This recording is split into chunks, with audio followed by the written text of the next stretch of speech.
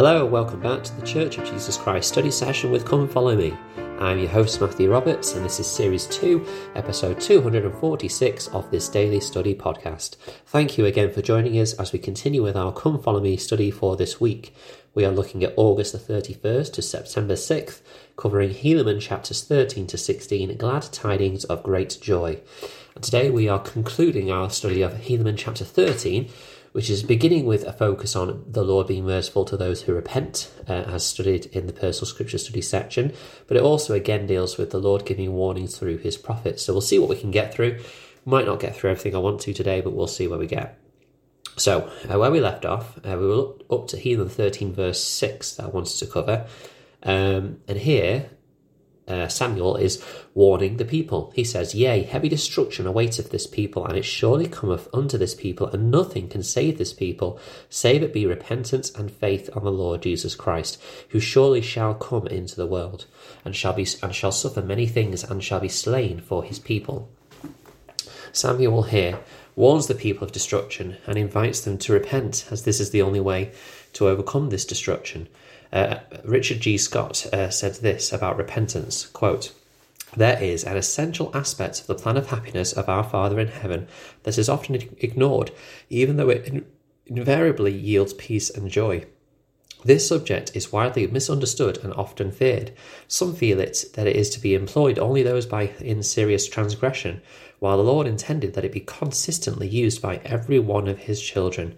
I refer to the blessing of true, sincere, continuing repentance, the path to peace and joy. It is a conduit to the reforming power of the Lord, and when understood and used, a dear and precious friend. Close quote.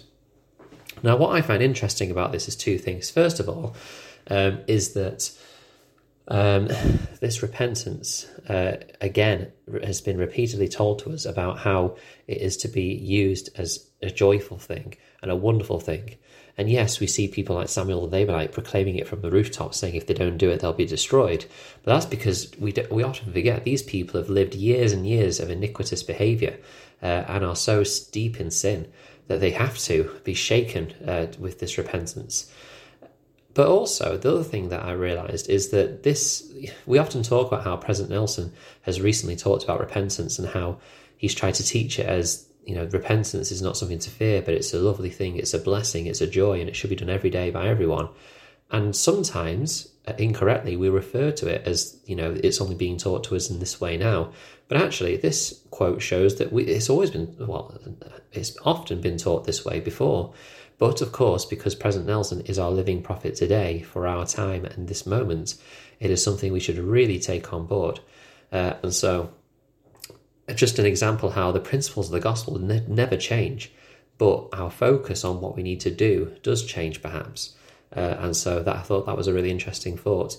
In verse 7, Samuel says that an angel of the Lord declared unto him, and he did bring glad tidings to my soul. And behold, I was sent unto you to declare it also, that you might have glad tidings, but behold, you would not receive me. Now, this glad tidings of great joy phrase is obviously very well linked with the experience of the shepherds with the angel Gabriel. And we see it often referred to in the birth of the Saviour Jesus Christ. Now, I just loved the parallel and the idea that Samuel to this people was like an angel Gabriel. He was the one to declare the glad tidings of great joy. He was going to tell them that Christ was going to come into the world. And that is a very close parallel between Samuel and the angel Gabriel. Not that I think there's anything behind that necessarily, but it's the idea again that people, whether they be prophets, our ministering brothers and sisters, even a friend, can be a ministering angel to us. And I thought that was a nice thought about Samuel and the power and the impact that Samuel had with his people. In verse 11, it says, But if you will repent and return unto the Lord your God, I will turn away mine anger, saith the Lord. Yea, thus saith the Lord, Blessed are they who will repent and turn unto me, but woe unto him that repenteth not. Again, this focus on repentance now continues through a number of verses. Elder Neil L. Anderson said this, quote, When we sin, we turn away from God. When we repent, we turn back toward God. The invitation to repent is rarely a voice of chastisement, but rather a loving appeal to turn around and to return toward God. It is the beckoning of a loving Father and his only begotten Son to be more than we are, to reach up to a higher way of life, to change and to feel the happiness of keeping the commandments. Being disciples of Christ, we rejoice in the blessing of repenting and the joy of being forgiven. They become part of us, shaping the way we think and feel. Close quote. So absolutely, this blessing, this repentance is something which we should embrace and enjoy. And, you know, I think I've mentioned this before, but if we repent daily, you know, throughout our lives, we're less likely to get into a position where we need to repent of something that is of greater consequence or significance, because we are staying close to our Saviour at all times. Samuel moves on and he talks about the city being ripe for destruction. He then talks about the city of Gideon and her wickedness, which again is a bit of a sad thing, because we remember Gideon being the city back in Alma 7, which was in great righteousness and was able to learn about the Saviour's atonement. Now, obviously, many years have passed since then, but it is sad to see that, you know, things do change over time, and that this is something which needed to be addressed. And then in verse 18, it says, "And it shall come to pass, saith the Lord of hosts, yea, our great and true God, that whoso shall hide up treasures in the earth shall find them again no more, because of the great curse of the land, save he be a righteous man, and shall hide it up unto the Lord." Now, it's interesting here because in the manual, it says this. For example, what did Samuel teach about repentance, about humility and wealth? So Samuel here is teaching about wealth, and he's talking about how if the Nephites tried to hide up their treasures, they were going to lose them because of the curse of the man. Save he be a righteous man, and shall hide it up unto the Lord. So it seems here that there's a clear message, and you know, we might look at it at first and go, oh, well, that's just telling us that if they're wicked, and then they'll lose their riches, and if they're righteous, then they'll keep them. But I don't think it's as simple as that, because, I mean, looking at the world around us and the people around us, there are plenty of wealthy people who perhaps make some choices that we wouldn't.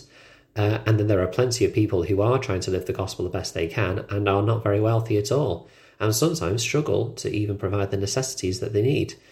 But I think what this is saying here is that if they do their things to the Lord, if they consecrate their efforts and everything they have, you know, which is a covenant we make to the Lord, and hide it up to the Lord, then the blessings will flow. Hugh Nibley said this, quote, "Here we have a concrete and indisputable example of an ancient Israelite practice. If we hide our treasures unto the Lord, that's a good thing. He wants us to hide treasures to him in regular old Jewish fashion. Again, Baruch, the secretary of Jeremiah, writes that when Jerusalem was destroyed, referring to the destruction of Jerusalem at the time of Nephi, the Lord wanted the treasures to be buried up unto him. It's a rule, and now we know from the copper scroll that it was actually done.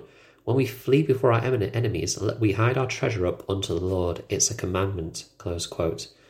So again, just, you know, another reference here to how this refers to ancient Israelite practice in the Book of Mormon. You know, it's in there, which is another wonderful example of its truthfulness. But this idea of wealth being linked to wickedness, it is true. You know, if we love those riches and we hide them for ourselves, and we, you know, focus our efforts on that, then we start to lose out. Whether that is lose out on material wealth or we lose out on spiritual prosperity.